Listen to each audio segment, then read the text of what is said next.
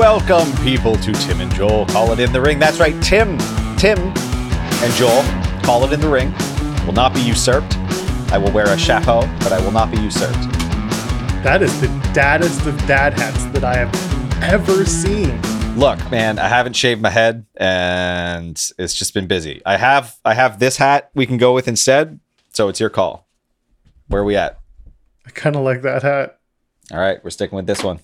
Chat, if you like one hat over the other, please say so. Vote for hat. Yes, vote for hat. We'll start a poll. I'm not starting a poll for this.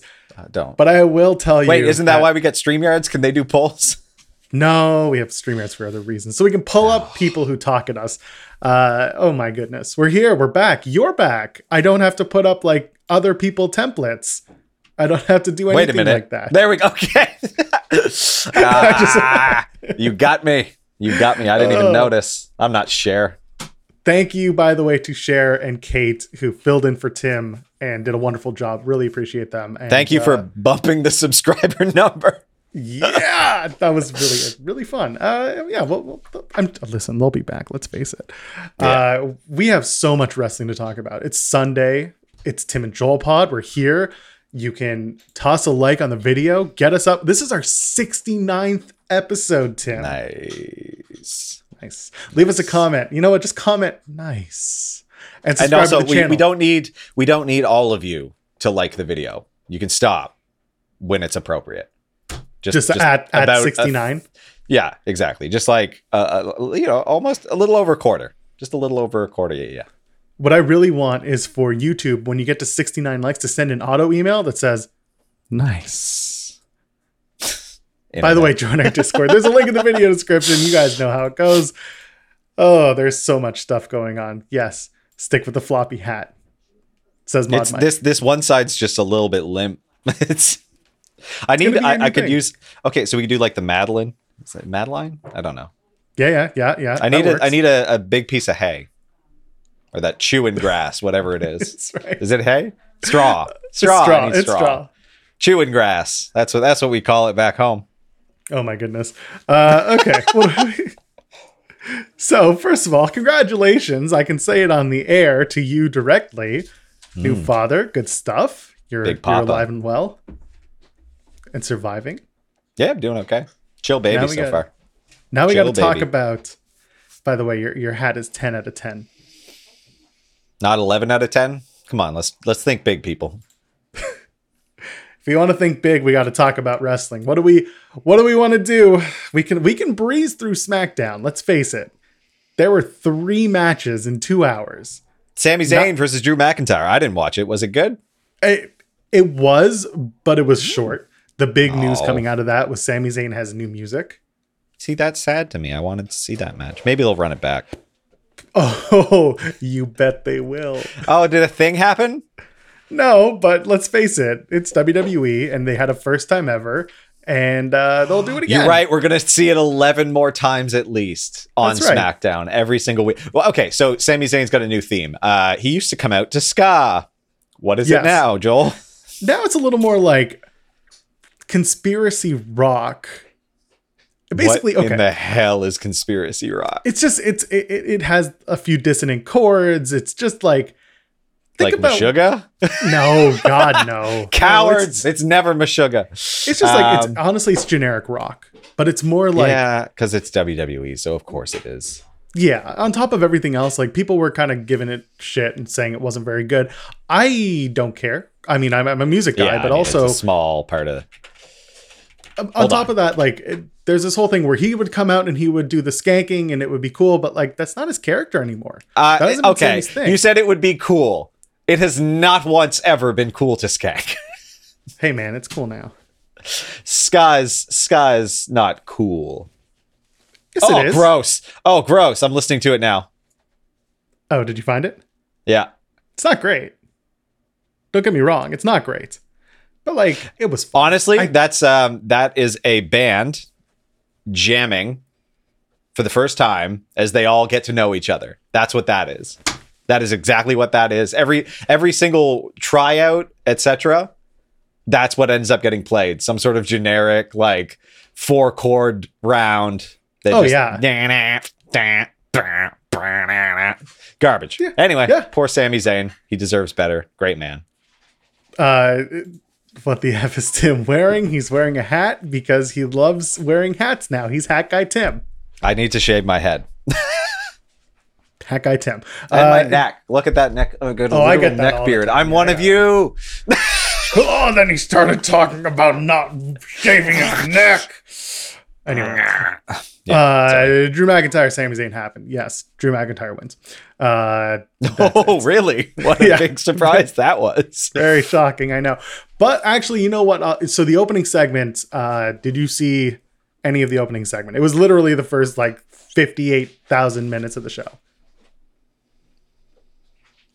Okay, so the opening segment was a video package summarizing everything you had just watched on Thursday, the day before. I mean, and then it was Roman Reigns coming out for 7 entire minutes. Yes, as he does. Some posing, and then I stopped and skipped. Okay. Yeah, so first 7 minutes is always the same. Roman comes out. Roman must pose, and that's fine, whatever. And then they do the whole, after Crown Jewel, when Heyman had thrown the title in the ring, and was just you two have at it. And it was tug of war, a little tug of war I saw. Brought back the tug of war before WrestleMania in San Jose. So that was 31. And there you go. There's your callback. And then here we go. We have this whole Paul, are we okay? Are we fine? And Paul just being yes, we're fine. Everything's okay. And it's fine. I love you, my tribal chief. Pretty much. Yeah, there you go. And there wasn't much going on here. It was a lot of that, and then Roman being hey, I want Brock. Yeah. Give me Brock. And so they go to commercial, and he's still saying, I want Brock. I want to know what they were doing during the commercial. Oiling up Brock. So if you ever go to a WWE TV taping or pay-per-view, whatever it is, they always show a bunch of segments in the middle of a commercial so that you don't get bored and things keep going, blah, blah, blah.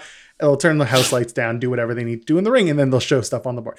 They have a Jimmy Fallon segment that they show at every show all the time, and it's New Day. They do Motown Philly, the Motown song, Motown Philly song, and then with Fallon as a 4-piece. And then they do Triple H and Stephanie, and it's this toss-up. Do they sing Seek and Destroy by Metallica, or do they sing the theme from Moana or something?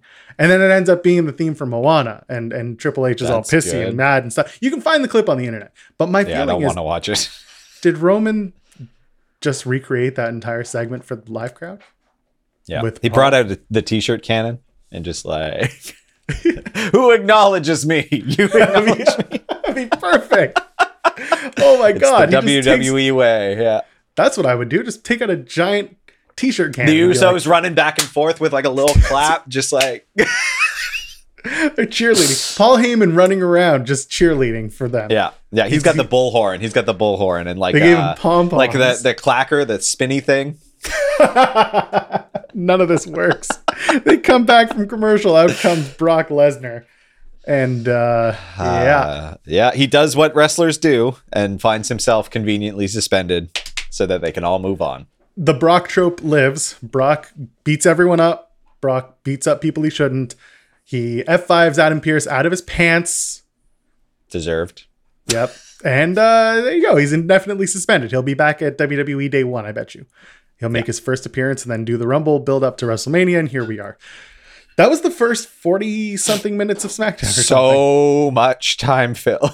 They did a lot of Why write show when you can make entrance? Yes, it was interesting. The only segment that I think went off way better than I expected was the Xavier Woods King of the Ring crowning. Yeah, I didn't see. So, yay. It was nice. It was a good time. They did it without anybody interrupting. It was an actual full-on segment. It worked, and it was fun, and it was great. They didn't have Jinder and Shanky come out and be you stole this from me. Or they didn't have anyone show up and be I challenge you for your crown. No, they had a proper coronation, and I appreciated that. Yeah, it's good. It's good to see. Very glad to be wrong on the direction both winners took here. So good stuff. Man, I don't want to get into that. Not so much Selena. That's a I appreciate the surprise. It seems cruel, but it is what it is. Yeah.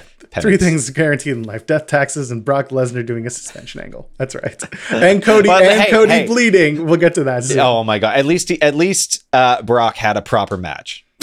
So yes, and you know what? Like we'll talk a little bit about Crown Jewel, I'm sure, because honestly, the matches were fun, but it was a long show. It threw my entire day off. Yeah. Yeah, and for those asking about Bound for Glory, we're going to talk about that too, because that ending was very interesting. And then so what else? They ran back Mansoor and Ali. Sure, it was a 3-minute nothing. They do a whole bunch of like introductory gimmicks where they talk like Aaliyah to the brand. Yeah, exactly. Aaliyah is coming to WWE and she's going to make SmackDown bougie.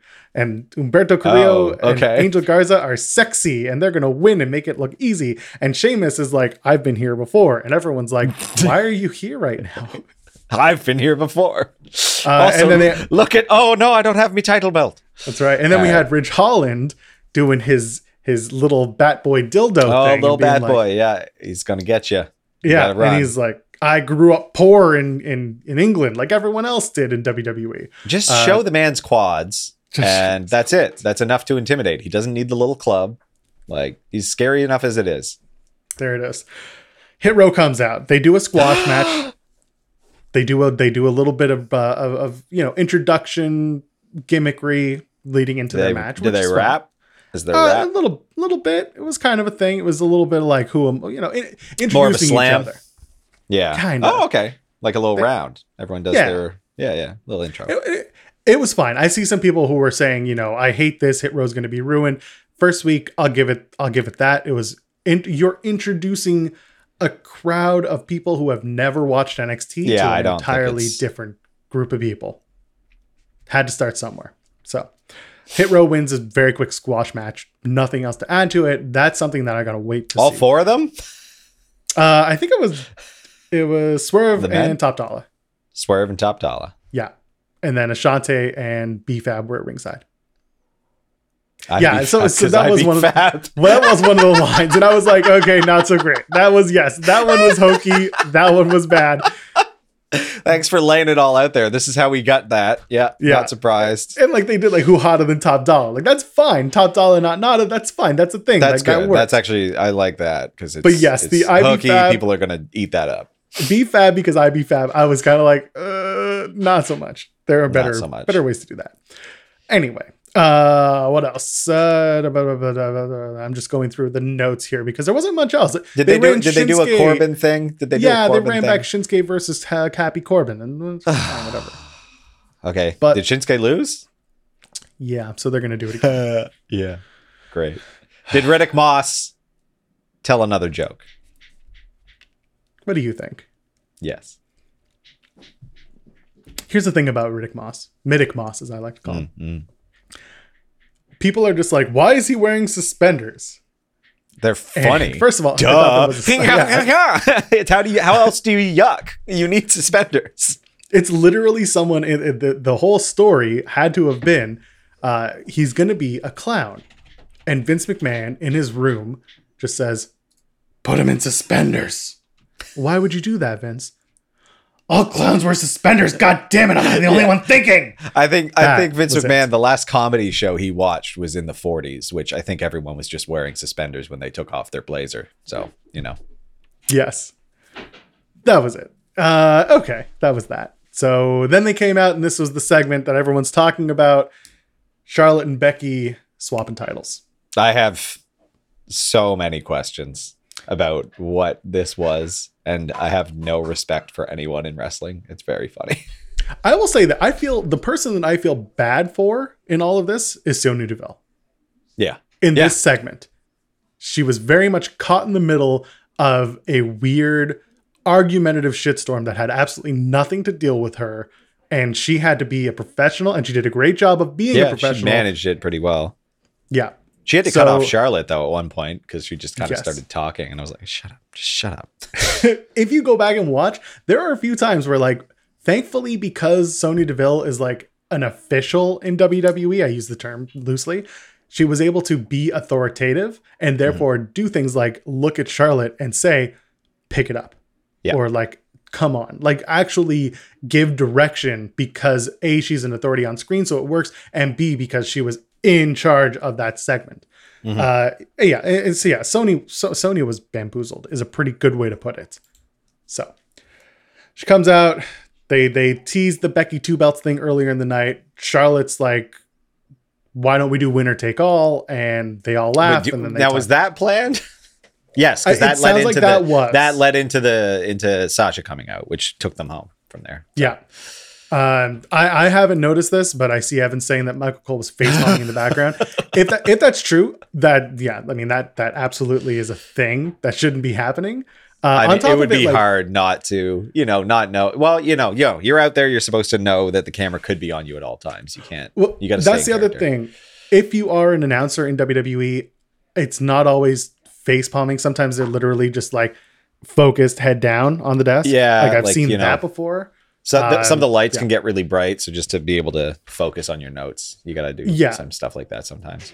So I'm not gonna tell you you're wrong. I'm also not gonna tell you that that's definitely what was going on. That's just I find that interesting. I'm gonna go back and take a look. But yeah, definitely. This is the type of thing I think you can tell by yeah. They do the whole throwing the belts at each other. And you see Becky throw the belt at Charlotte. Charlotte like holds onto it for a second and then just drops it, which was it was literally like what children do. Like she let it hit her and then like didn't use her arms so that it just slowly rolled off of her body. It was the most childish thing I've ever seen a grown like adult to do. Like short of falling on her back and just kicking and screaming like a weird turtle. Like what was that?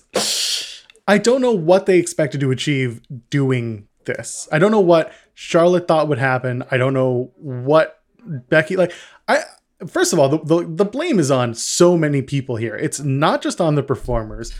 It's also on creative. It's on Vince for creating this weird like state of, I don't know, just okay. We talked about so we talked about it is dumb to just do the belt swap because it's not interesting. And to put it as the main event segment, very uninteresting. Like this is so boring. You did it literally last year as a 2-minute gag, which was fine because you had someone like the New Day, not like the top division champs doing it, which is a different story. Doing a ceremony is moronic because there's nothing interesting about this. Again, like it was super duper weird, but okay, bad booking aside. Both women go out there and are frustrated about what? Like, do they think that there's a hierarchy to either of those belts? They are exactly equivalent. What is the thing here? I don't understand why either of them would be frustrated. Thank you. It is a nice hat. I think part of the reason that they were frustrated, or that maybe Charlotte was frustrated, was less the swapping titles. It was more the segment itself and the way that either woman was going to look. Okay, so here's because I heard something about them looking weak. Yeah. Well, how does this have any effect on anyone's like standing? Like there are tons of top talent put into stupid, boring segments literally every single week.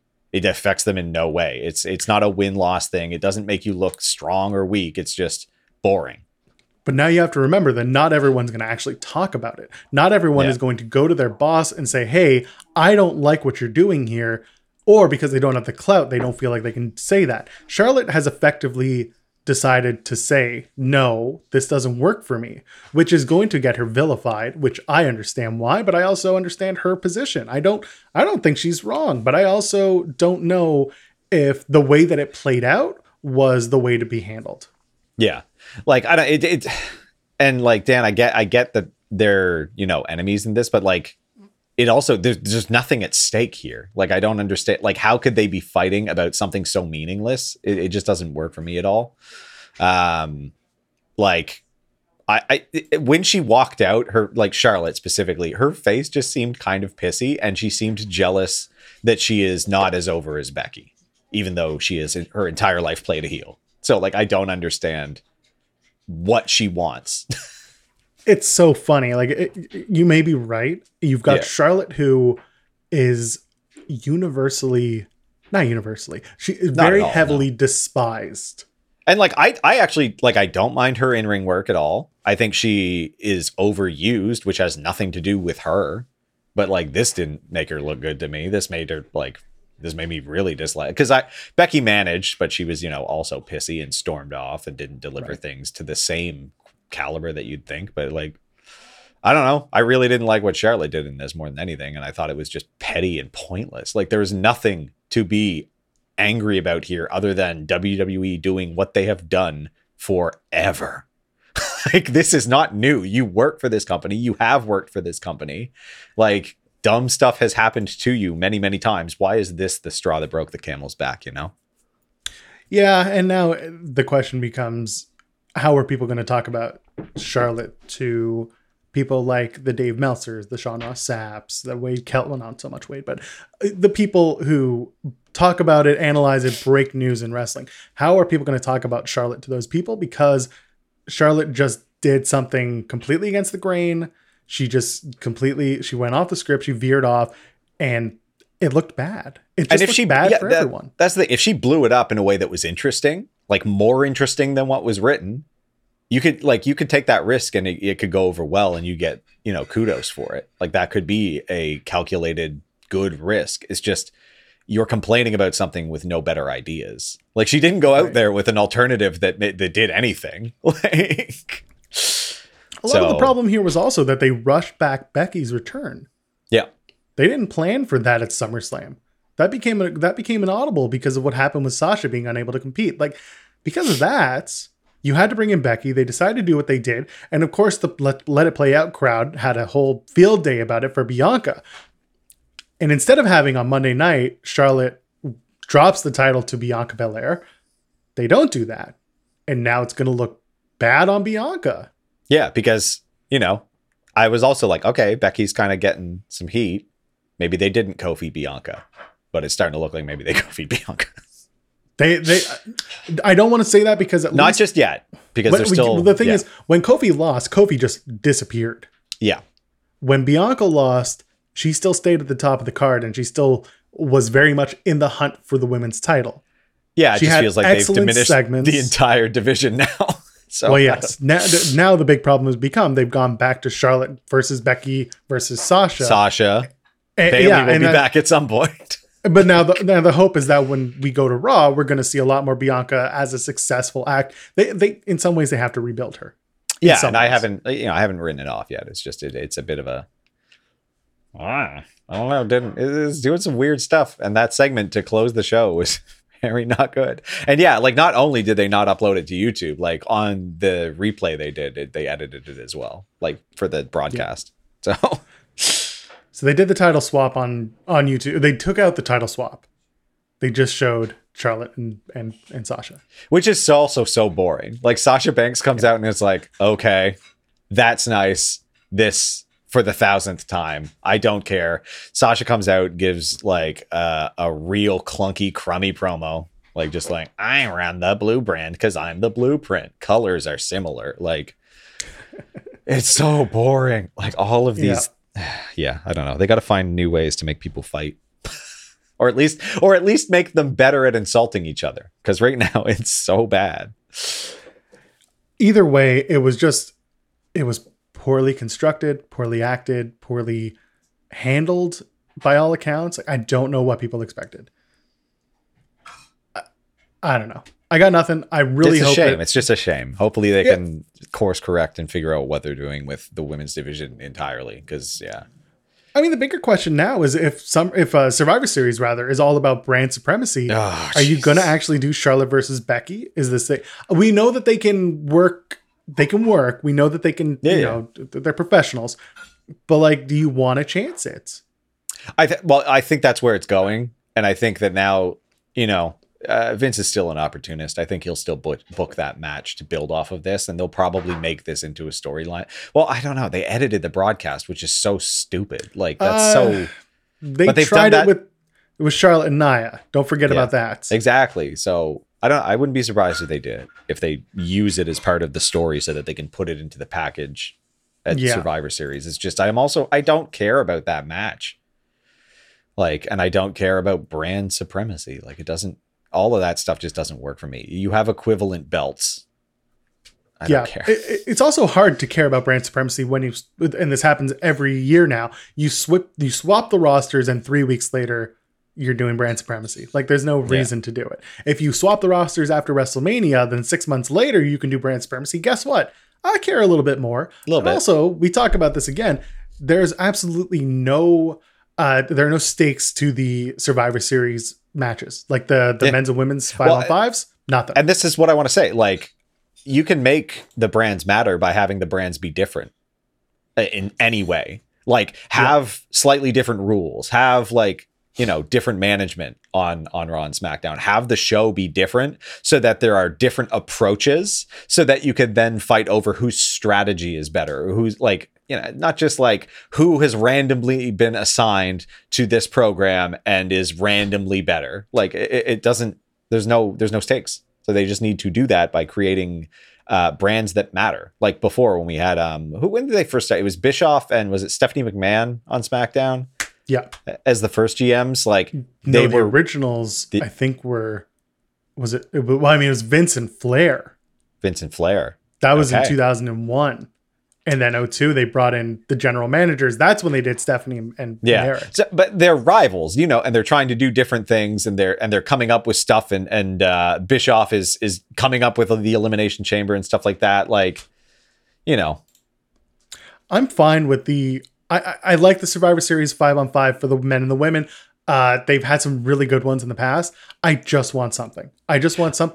Like give the winning team the number, the winning brand gets number 30 in the Rumble. And then internally on the show, SmackDown, let's say SmackDown wins their 5-on-5, and then they get the number 30. Those 5 people then have to compete to get the number 30 slot.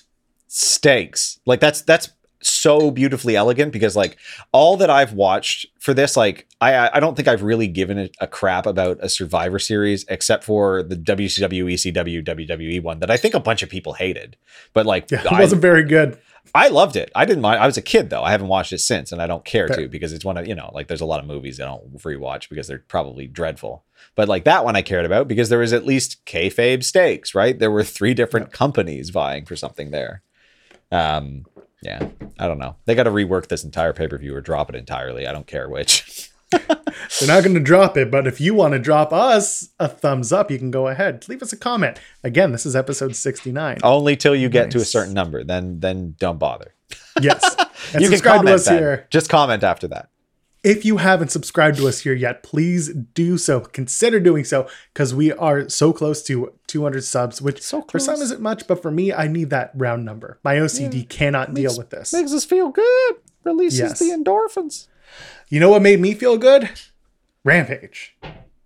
Yeah? It was okay. Good? I didn't love it. I what were the matches? I missed some good matches. I assume Bobby Fish had another match because he's been putting in work. Bobby Fish is literally the entire show. My God. Big. Fish did not have he did not have a match on Rampage, but he did have a match on Dynamite last night. Oh, okay. Yeah, which I watched. I saw the D-Bry Fish match. Yeah. So, I mean, listen, the main event for Rampage this past week was Pac versus Andrade El Idolo. Speaking of Charlotte, they had a banger of a match, Pac and Idolo. And listen, if you want to watch 2 guys go absolutely crazy and do all the moves and do all the jumps, great. Watch that match. Absolutely. Apparently, okay, because I did watch Dynamite. Cody and Malachi ran in during that match. Yes. So this was actually... It's because of built to last night's Malachi Cody 3. Yes. Why did they show up in Pac and Andrade's match? What relationship do they have to either of those people? Well, they're all former WWE guys, so there's that. Oh. So just so that Cody has an elegant transition after this feud. No, because at the end of Cody Malachi 3, which we'll talk about in a second, these 4 men get involved again. Yes. Yeah. Which again, so I don't understand what any of them have to do with each other, but it sounds 2 like completely separate feuds merging into the Codyverse. Yeah, well, that's the thing. Like Pac and Andrade just joined the Codyverse last night. Yeah, because Cody's going to wrestle Andrade next, and this was their way of, like I said, elegantly transitioning. Yeah, well, I mean, it's not elegant. It is clunky and weird because again, those two feuds had nothing to do with each other. But whatever, it's wrestling. It's fine. I wouldn't mind a feud right now where it's Cody versus Pac versus Andrade versus Miro as all the former like mid-card WWE guys who got so upset that they couldn't go any further in their careers. That's what they're all chip on their shoulder about. And that one of them wins and one of them moves on and becomes something. I don't care what it is, but just something more than what they are. Yeah, I'd be fine with that. That'd be fine. Let's do that. Winner escapes the Codyverse. Please just do not do Andrade Cody. That's it. I don't think that has any legs. I feel like we're going to a tag match. We'll get to it. Yeah, I think so too. But the one-on-one match, yeah. So the ending is you have the lights go out literally at the 3 count. Malachi Black's in the ring. Yes, okay. And then does some beatdown of Pac, and then Andrade and Malachi are staring each other down, and then out comes Arn Anderson, does this from the stage for some reason, points the Glock, and next thing you know, shoots Cody out into the universe. Pew. Okay, so that makes a little more sense to me. That's how the run. It wasn't a run-in. It was a Malachi Black appears, which maybe Andrade and Malachi got a little financial relationship. I'll take that. Maybe. Because Andrade, again, thinks he's a kingpin, but is a clown. Yep. There you go. Earlier in the night, it opened up. It was Orange Cassidy, Powerhouse Hobbs in the men's eliminator tournament quarterfinal. Again, good match. They called back to the last times these two met. Cassidy had defeated Will Hobbs before. Does it again. The finish, people go back and forth on, because you had the referee being argued with by Hobbs, and then Orange Cassidy just kind of rolls him up. Yeah. They got to figure out a different way to make Orange Cassidy victorious over larger opponents, because there's a lot of roll-ups. I'm fine with it, because how else are you going to do it other than a roll-up or some sort of thing? It was just, I don't know. It felt... just pants him or something. He wears a singlet. Figure it out. Tie his shoes together. I think that'd be funny. That's an Orange Cassidy thing. This is so nitpicky, and I apologize. Yeah. If you are an AEW camera op or production truck and you happen to be watching this pitiful little show we do, please change the camera angle when you have a deep pin so that I'm not staring in between the wrestler's legs. I do not need to see people's junk on the pinfall. That's something that WWE, to be honest, if you're going to give them any credit, they're really good at calling their shots and changing them to not create any sense of lewdness. They weren't always good at that too. Like it used to be. No, they weren't. You'd get a lot of pain, but yeah. They've gotten a lot better. Last night alone, I watched the ending of Cody and Malachi, and I was like, it's a lot of Malachi's D&B in my face right now. I don't need this. I don't. Anyway, and then we had Anna Jay versus Dr. Britt Baker, another really fun match on Rampage. And of course, when Anna Jay comes out without her bestie Ty Conchi, we knew what was going to happen. Something's up. Yep. Yeah. Britt Baker wins, and out comes Ty Conchi, gets the save, and she lifts up the belt because Ty Conchi wants to be AEW Women's Champion. She's also first in the rankings this week, so I guess we're going there. Yeah, we are. Well, yeah, and then Britt cut a promo. So, yeah, I don't know how I feel about that. Wasn't it? I heard something about a butt. I was only half paying attention. She kept saying, Ty Conchi, all you're good for is showing your ass, and that's it. Weird. And so I'm going to beat your ass at Full Gear. So that match is them's fighting words. So that's fine. I'm fine with that. It's very strange. I understand the very context. rude thing to say. Now Tay Conti's got to go beat her.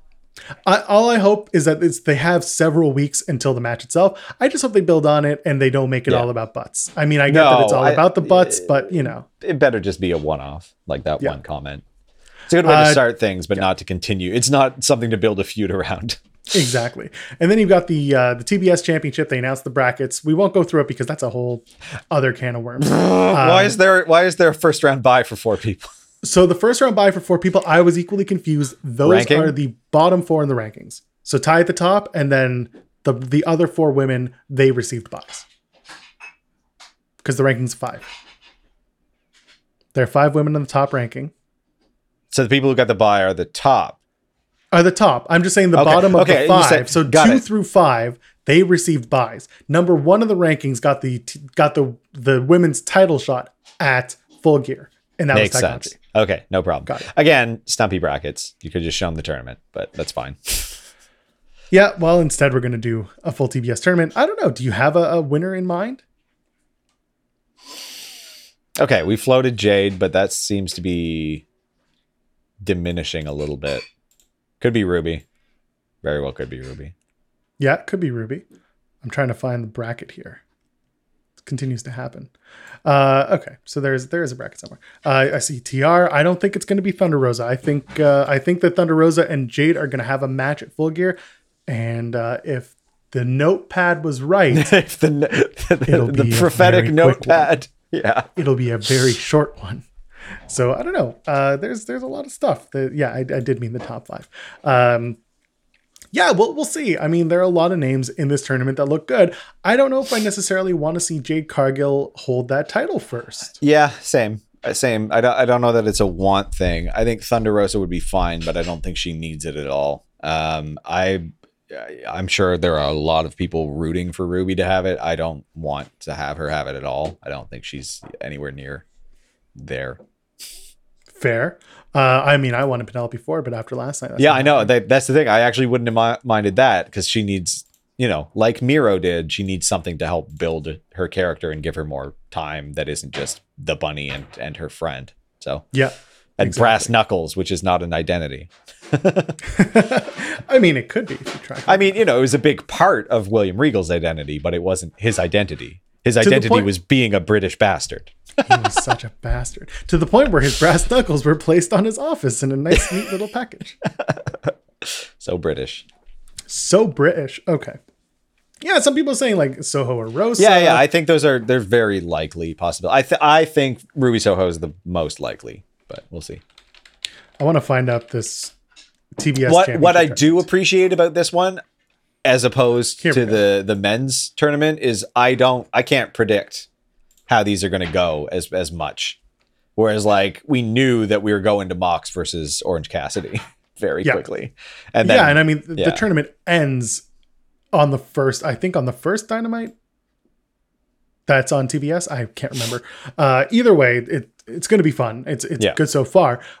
We have Anna Jay and Jamie Hayter. We have the Bunny and Red Velvet.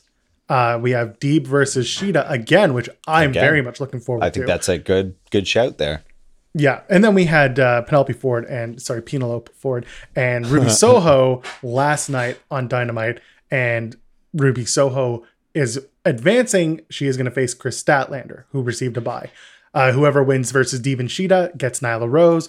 Whoever wins between Bunny and Red Velvet gets Jade. And then Anna Jay, Jamie Hayter, winner gets Thunder Rosa. I have a feeling Jamie Hayter is going to beat Anna Jay. Yeah, I think you're right. Take on Thunder Rosa. Which is interesting to me because then, it keeps Thunder Rosa in the like Brit kind of circle, which makes sense to me. So yeah, there you go. January 5th is the finals. That will be the first TBS show. The Bunny and Red Velvet, I would see the Bunny actually going to face Jade. Maybe, I don't know, Red Velvet against Jade? Yeah. The Bunny against Jade Cargill will be a very quick squash, but I think that's also the more interesting thing, but it could be, because we did the Red Velvet versus Jade thing, but we might run that back now. I wouldn't be surprised. Yeah. Meanwhile, you've got Serena Deeb and Hikaru Shida. If you can run back Shida and Nyla Rose. Mm-hmm. Mm-hmm. So there's the other one. But I mean, do you see Shida getting her 50th win? It seems like a waste, right? Doing it in the tournament.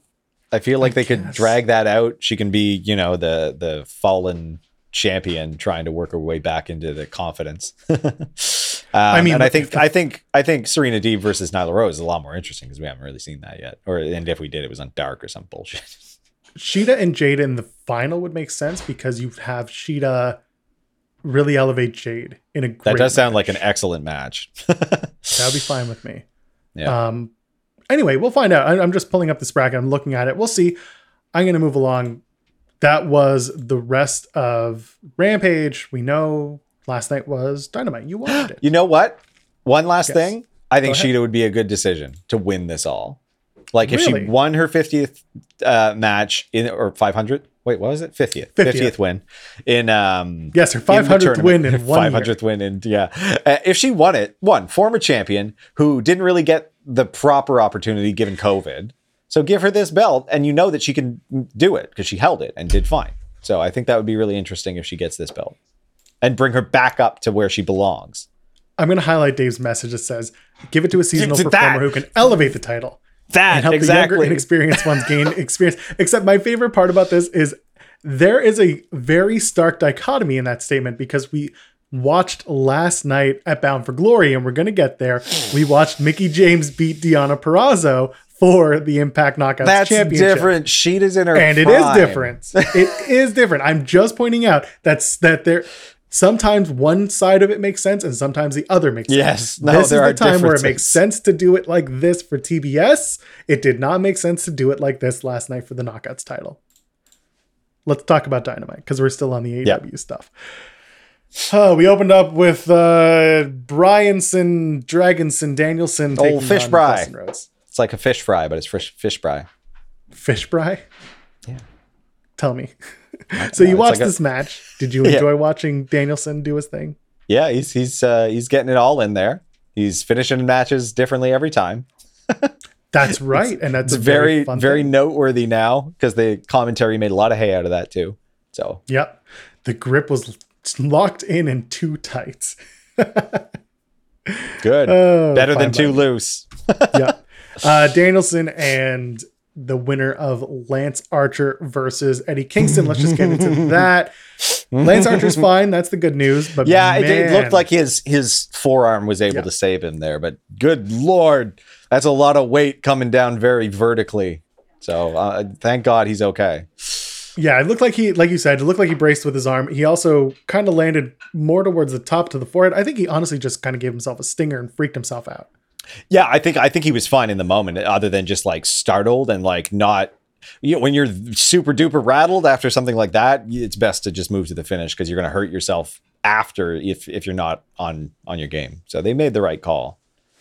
I was not a big fan of the plants being used at the beginning of the match. I thought that was just kind of cheesy. That's Archer's thing. I get that that's Archer's thing, but because of this tournament, because of the way it's being promoted and being put out.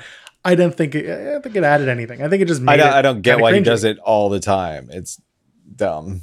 It's his gimmick, brother. It's lazy. It's just like it's just a different style. It works really, really well, not on television. Kudos to Eddie Kingston and to Lance Archer. Archer finishes the match by having the 1997 SummerSlam roll-up finish when Steve Austin broke his neck.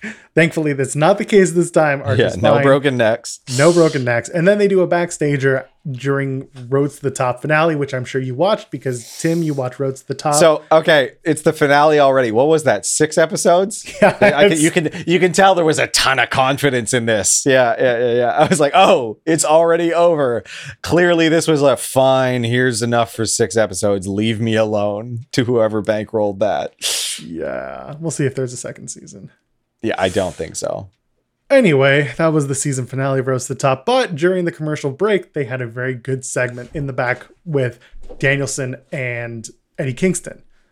And it basically ends with Bryan being like, I'm gonna beat you because one match is not gonna make up for your 20 years of like failure. It was very poignant. Like it was a very good talking segment. I do recommend you go find it and watch it. It's all over the internet. It's all over Twitter. But it's a good match. So we're going to do Bryan Danielson again.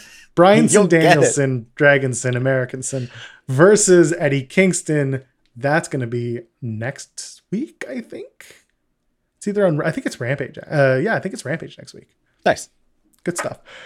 What else was going on? We had Sting come out and 2 seconds later out comes MJF. Yep. He did a good job being the victim to elevate the feud. Very textbook. This was textbook. This was very textbook. I am a big MJF fan. Good job. Calls Sting Darby's little emo daddy. That's so on point. That's beautiful. What a tremendous job, MJF. Keep doing what you're doing. There's one thing that I love, and that's when he brings up,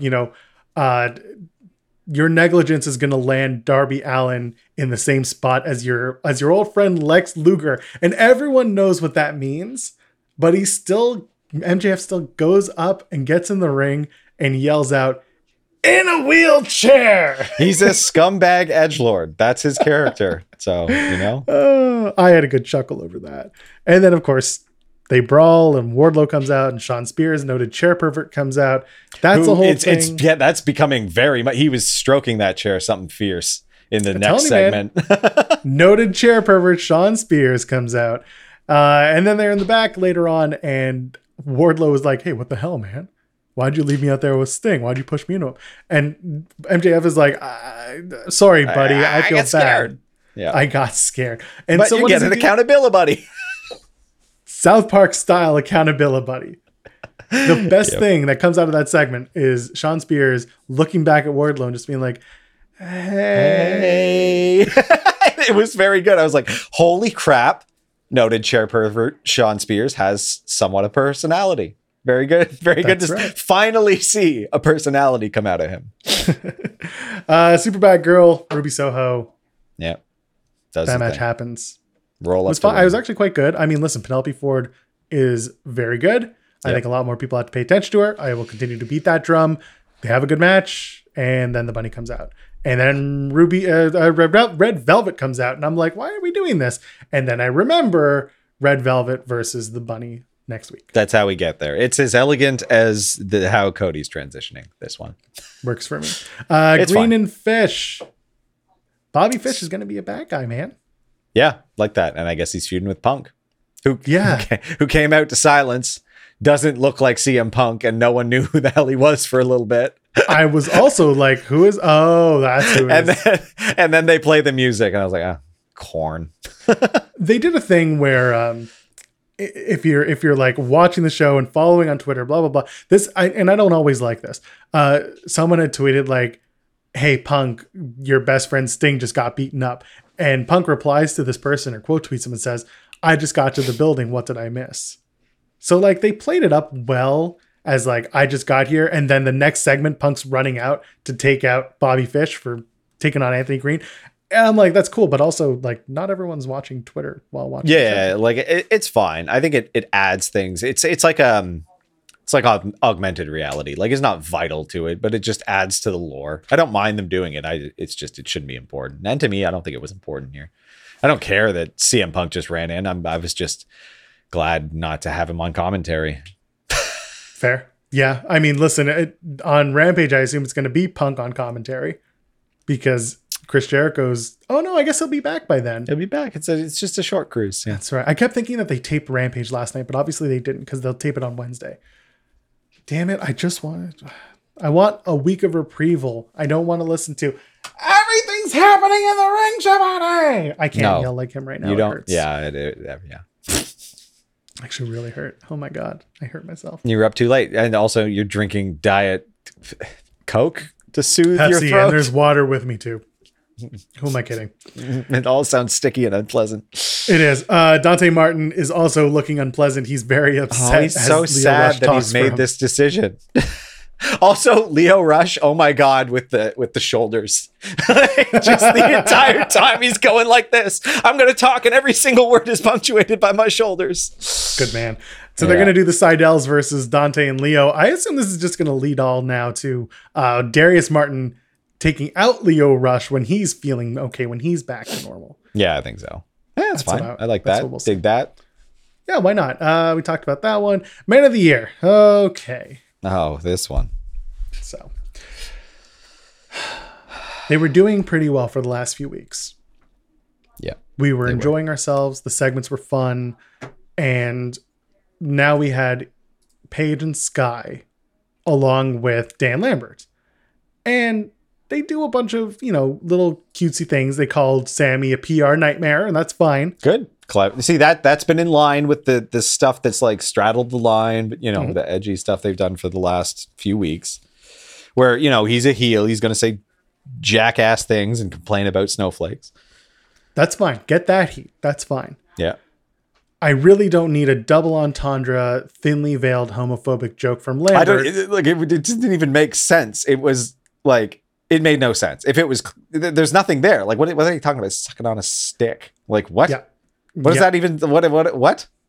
And then to have dorks on my mention just be like, I don't see how it's homophobic. Buddy, if you can't see it, I don't know what the hell to tell you.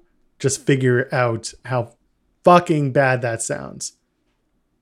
It's not in good taste. It just doesn't, again, it doesn't make any damn sense. Like it had nothing to do with anything, and it was stupid, poorly delivered, and again, just pretty homophobic for no good reason. Like, and again, there are parts of this Inner Circle Men of the Year American Top Team thing that I've enjoyed that have been like very entertaining for me. It's very sports entertainment-y, and that's because that's what Jericho does. And it's fine. Sure, whatever. But I don't need it to be... I don't need those weird comments to come out. They're just... Again, they're in poor taste. It was just baffling. Like, I don't... Like, okay. Like, again, there's nothing to it. Doesn't make any sense. It was a nonsensical statement that was supposed to be an insult that was just like, no, you just said the dude sucked dick. Like, yep. Cool. Jungle Boy. Adam Cutler. Brandon Cutler. Jungle Boy. Very quick match. Very quick victory. Jungle Boy just being like, well, you tried. And then I thought that worked. Like, I thought it was a good transition to Jungle Boy versus Adam Cole, which sounds so good. Just, one-on-one. Let's keep building it. Yeah. It's a match that Cole wants. It's a match that a lot of us want to see. So I'm fine with it. I'm good for that. They do that big ass bump off of the ramp onto the floor. Really fun. Cool with me. I don't think there's much else to add. Excited about that one. Yeah. Yeah. That's fine. Cole versus Jungle Boy. I assume that's going to be at the pay-per-view. Better be. Deserves to be. I mean, if not, where else can you put it? You put it on Random Dynamite and it's a fun match. Yeah. And then they do Cody and Malachi 3. Cody comes out looking modestly less fashy. The coat wasn't totally open or totally closed this time. The boos. Where were they this week? Where were they? They were back in Florida. They were in Orlando, I think. Wow. Orlando that should be safe land for him. I guess everyone's just into it now. They were in Orlando. Orlando at the Edition Financial Arena. So yes, he got booed. So much boo. And when it looked like he was going to get the finish every single time, extra boo. And then when he got the finish, big old boos. So many boos. More boos than your local LCBO, you Canadian friends of ours. He really needs to lean into this now. Like, I don't know why he hasn't given it up. He doesn't want to. He never will, and that's fine. When he went for the finish, the match is good. We're not going to go beat for beat. It was just a fun match. Both men bleeding as expected. Yeah, and then as expected. And then like Cody Cutter from the top, Cody Cutter from some reversal. He's so proud of the Cody Cutter, and it's so slow. Like, I don't care. Cody, watch the tape, man. Like, what? And then, so Arn Anderson does his thing and they're chanting "Get the Glock," which is hilarious. Oh, so the biggest disappointment in this entire feud is that no one ended up shot.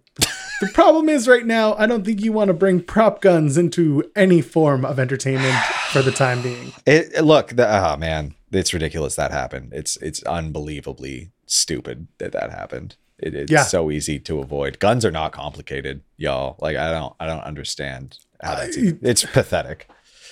Yeah, can we? Someone should go to jail.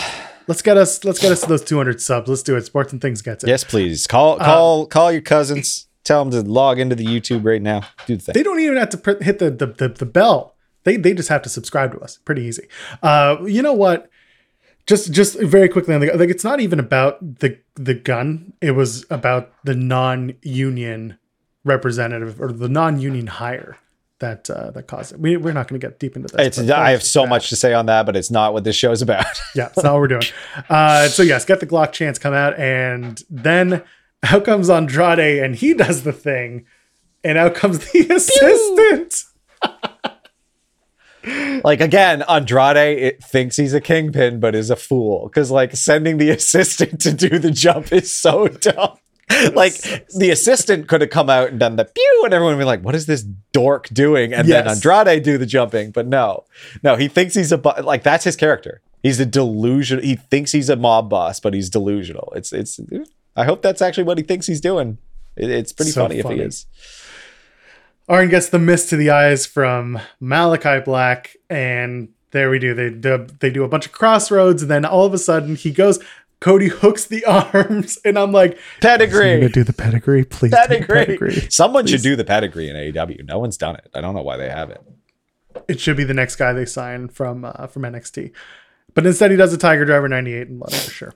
Honestly, you know what? It's just a really badly executed pedigree that's the person's lifted up too high. Boom. Talk to Marty Garner about that. Redemption for Cody, says Tony Schiavone, and there you go. That's the end of Dynamite. And it's like, okay, cool. I don't care. Good job, Cody. Bound for glory. Bound for mediocrity. Yeah. I'm just gonna let the people know we're talking about Bound for Glory. Because everyone's got their hot takes they want to throw into the comments, and they should. Yep. I'm giving everyone. There we go. Let's go. Show opened up Digital Media Championship. On the pre-show, that's fine. Jordynne Grace wins another title. She defeated John Skyler, Chelsea Green for some reason, Crazy Steve, who was with Black Taurus, sure. Madison Rayne because Tenille couldn't make it. And she was with Caleb with the K Falaba.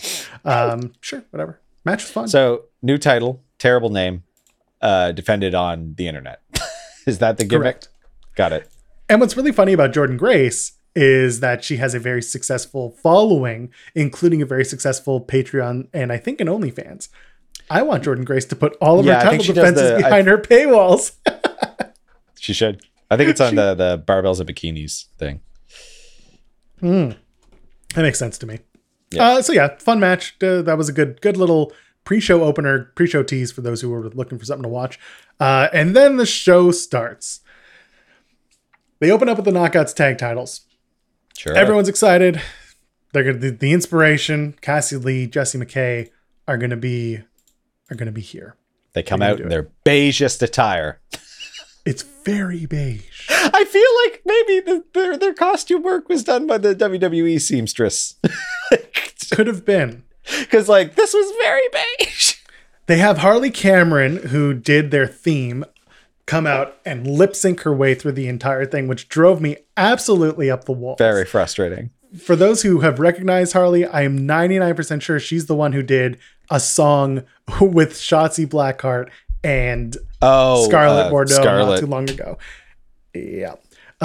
So she lip syncs them down to the ring. And here's the thing. I want the inspiration to succeed. I want them to have good matches and good careers, but I need more. Yeah, this wasn't it. And they just come here and scoop up the belts, and here we go. Okay. That's it. They come and they beat up Decay. They beat Havoc and Rosemary. And the match was fine. It was slow at times. Did they get bit? Yes, they did a bit. Okay, they did a biting thing. Good. And you know what? Here's the thing. They came in.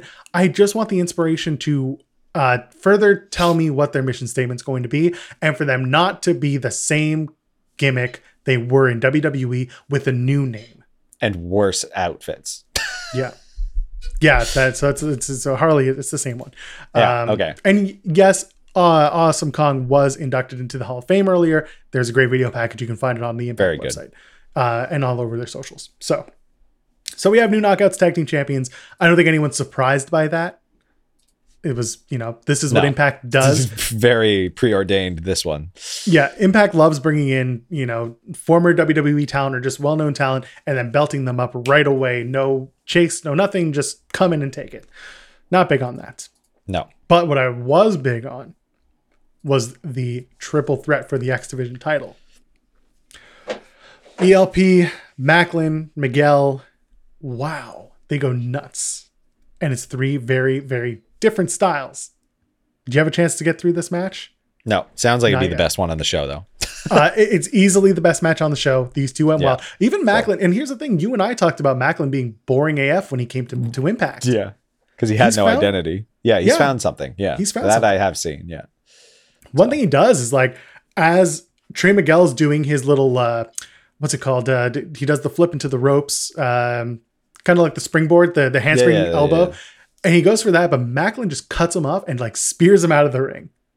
and then goes out and does a tope out of the ring and takes out ELP. ELP is going crazy the entire time. Of course, as he will.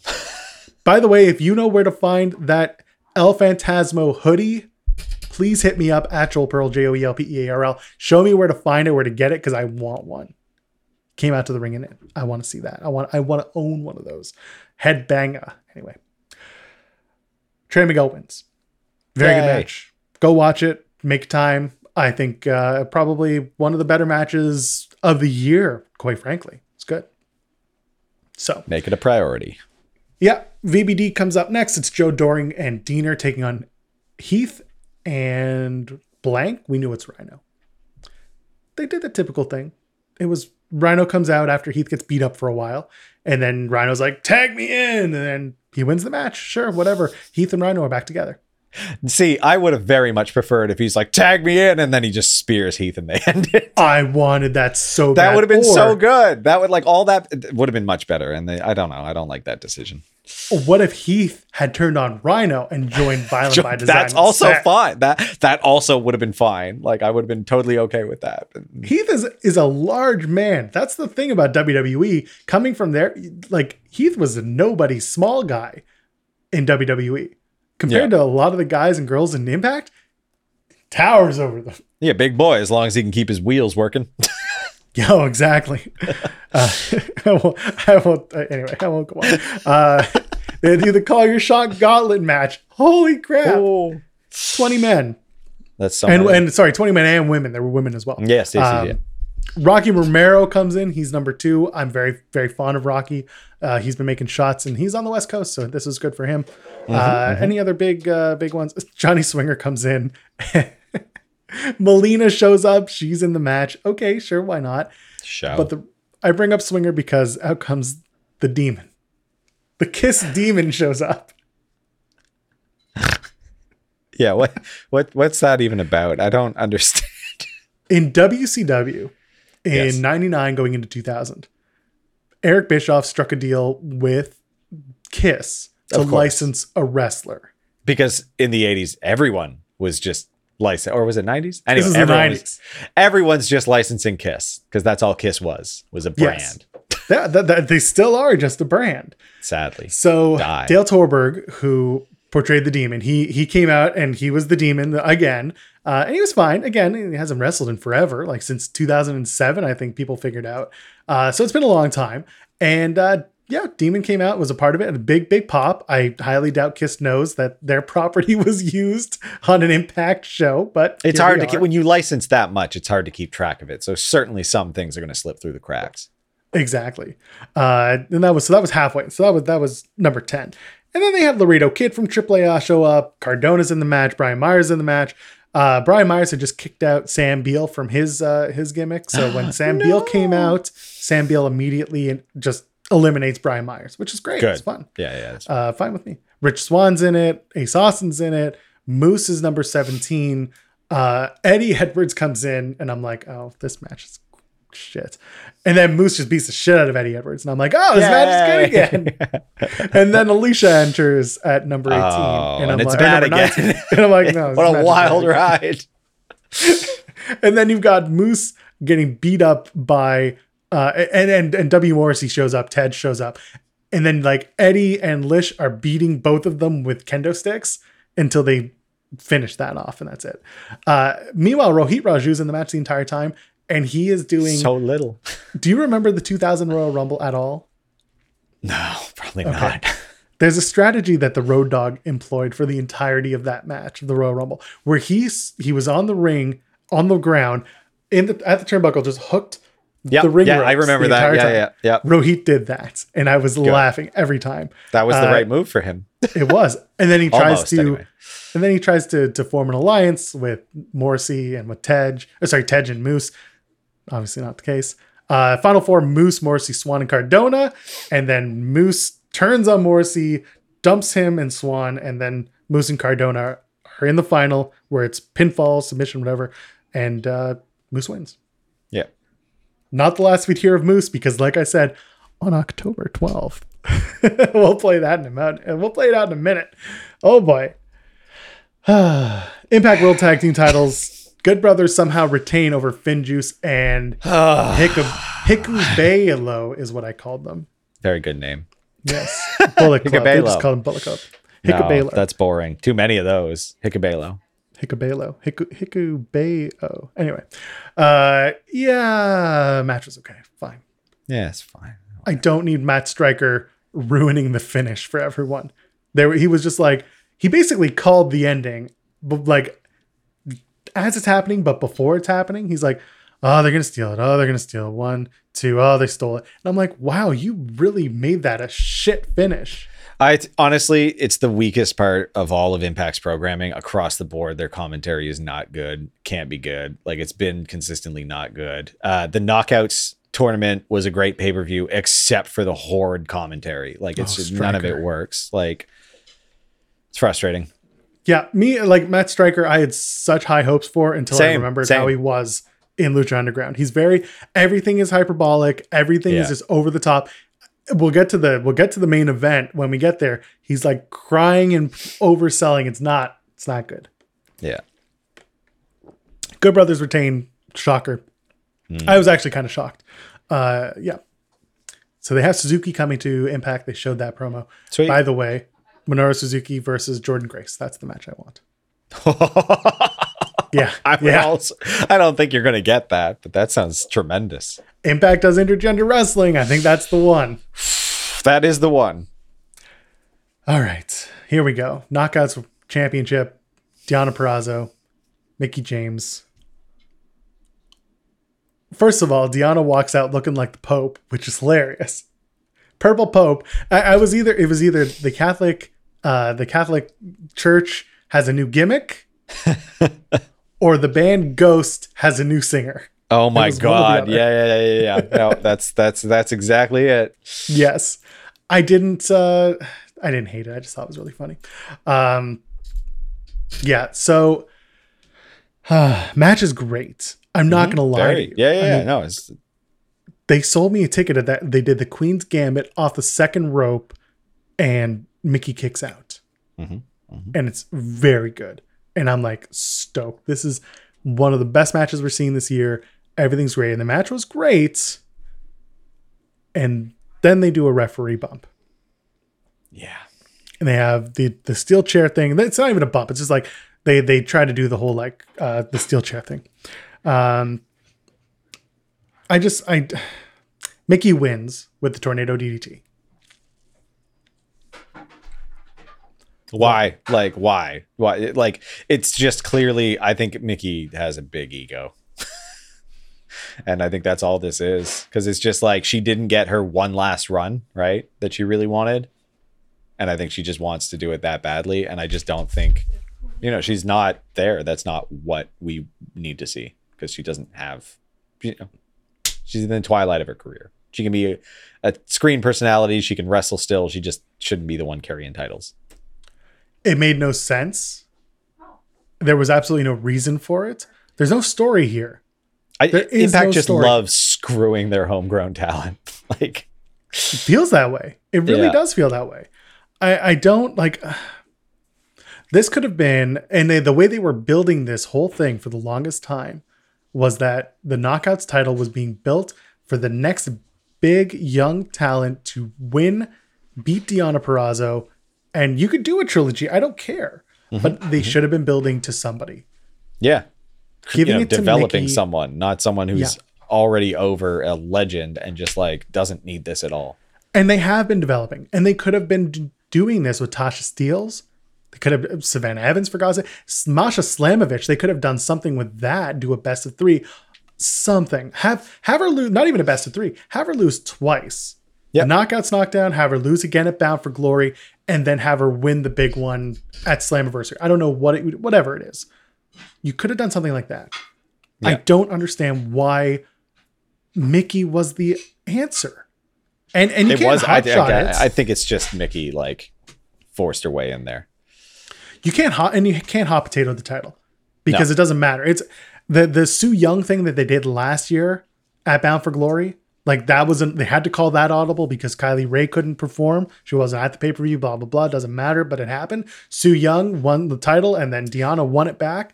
Yeah, I was going to say, you make the audible. It's weird to give her the title, but okay. Don't do it again. Don't do it again. But now they're going to do it again, where Mickie James is either going to drop the title back to Deonna, or who's she gonna drop it to? I don't know.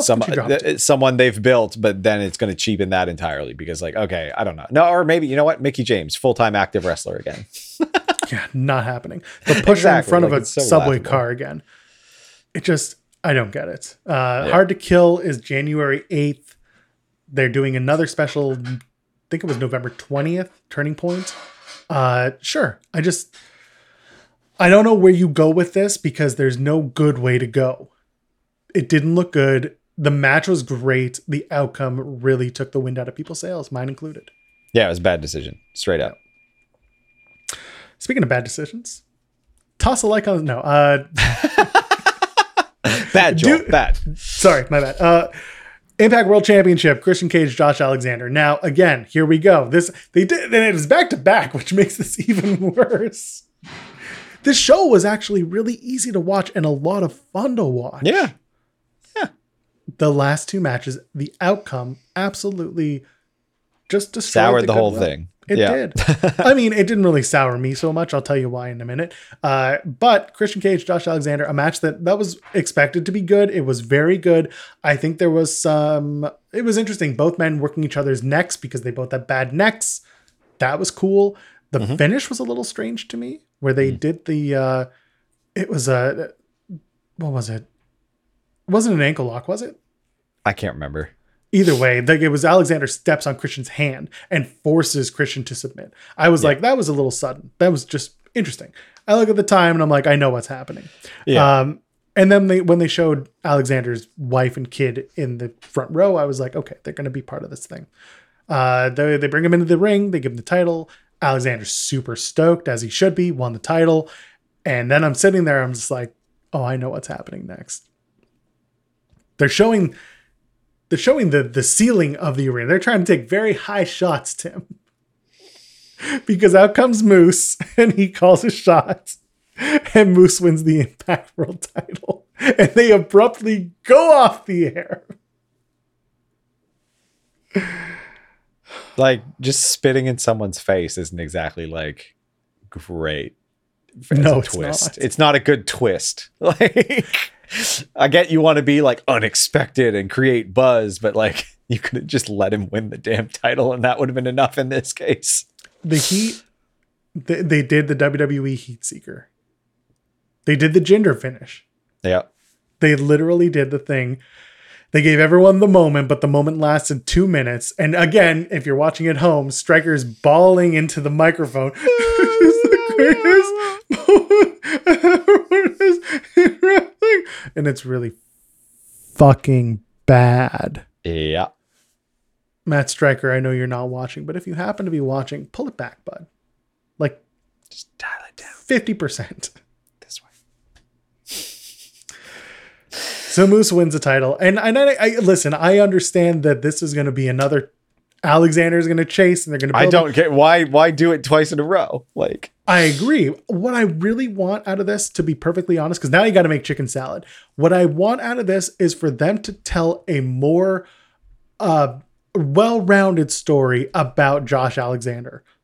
I get that he's a great wrestler. I get that he had a broken neck. I want a character out of him or some sort of new thing. Yeah. He's got to develop a bit more of a personality. Something's got to happen. That belt. Yeah. And we've put him over a million times. The best thing to happen to the North was Alexander moving into the main title picture, and Ego going to AEW has been fine. He's been doing well. He's going to get pushed, but Alexander was shit or get off the pot, and he absolutely made his mark. Yeah. And I think now he's just got to solidify that transition from indie guy to actual TV performer. And I'll go with this comment. Yes, Impact's World Championship is officially back on an Impact wrestler. 2 of them in the span of 5 minutes. Yeah. So that lineage is well solidified once again. But it just didn't need to be that way. It didn't need to end with Moose winning the title. And again, I'll point back. I tweeted it a bunch of times because it was just hilarious to me. October 12th, I said Moose is going to win Call Your Shot, and he's going to cash in at the end of the night, and he's going to win after Alexander had just won the world title. And that's what happened. Yeah. Otherwise, Bound for Glory was fun. It was a good, easy watch, and I do recommend going out of your way to watch it. Again, the final moments of the last two were not my favorite, but good show. Definitely watch that triple threat. Yeah, definitely. Go watch GCW from last night too, by the way. Nick Gage and Suzuki had a match. Oh, that does sound interesting. Okay, never mind. Take that back.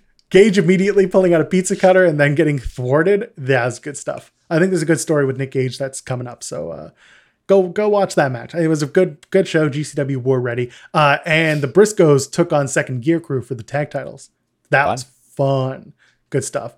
Go out of your way to watch that. I think wrestling was fun this week. Of course, you were a little busy, so you didn't get to watch everything. Busy watching Succession. Ooh, I'm going to talk about Roman Reigns and Succession. Oh, no, that's not. No. All right. I think that's it for us. Friends, that's it. Toss a thumbs up on the video if you haven't yet. This is episode number 69. Nice. Leave a comment here. Subscribe to the channel because we're trying to get to 200.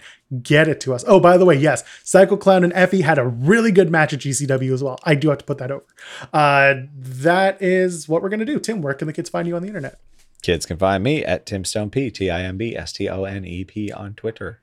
The show is timandjoelpod.com. We are Tim and I am Joel, JoelPearl, all over the internet. Sundays, Wednesdays, noon Eastern. That's when we're live with Tim and Joel Pod. Get us all over your favorite audio platforms as well. Leave us a 5-star review if you haven't yet, because that gets us a little bit closer to hitting your friends' ears and into that sweet, sweet algorithm. Ladies, gentlemen, friends beyond the binary, enjoy the rest of the day. Have a good one. Cheers.